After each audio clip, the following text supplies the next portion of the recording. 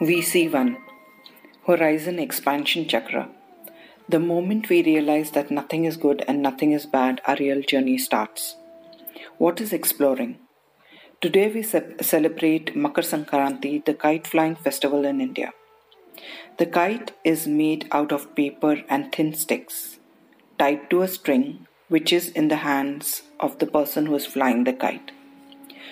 Just like the kite, we need to be light and completely balanced to rise.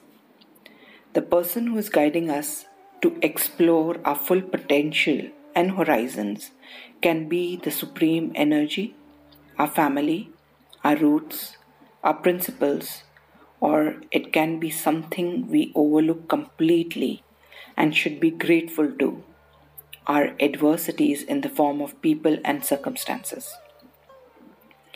Once we surrender and say yes with faith to the kite flyer, to explore as guided by him, we realize our full potential. We may drop a few times till we find that draft which aligns us perfectly. Then it becomes easy to rise with inspiration in a short time. This does not mean there will be nothing to challenge it.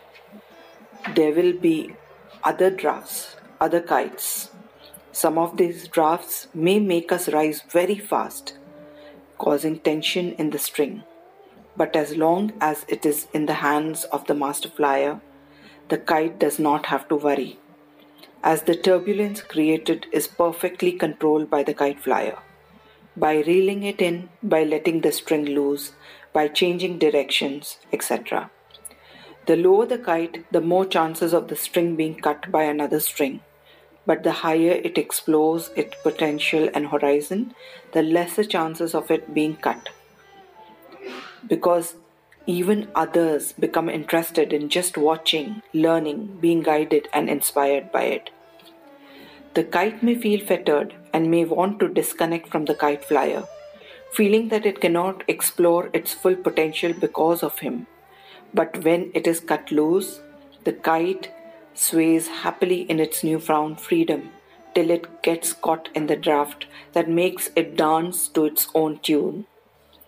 Without the guiding hands, it is at the mercy of the wind, spinning out of control, completely berserk, going up and down till the string is caught in something. Then it rests forever forgotten.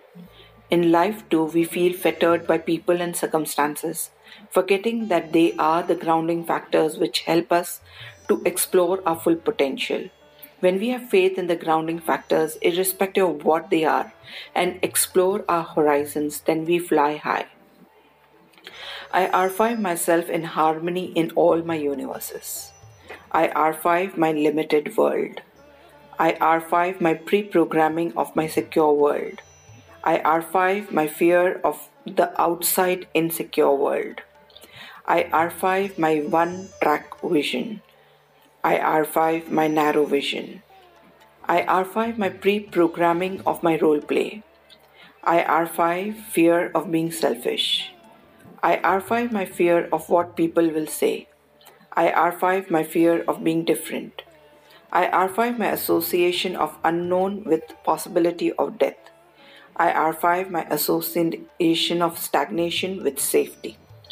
I archive my belief that dreams are for other people. I archive my belief that I can't do it. I archive my association of dissatisfaction with being ungrateful. I archive my association of growth in contentment. I archive my association of being different with being wrong. I archive my oaths, vows, and promises. I archive my ancestral curses. My thought process is my soul's love.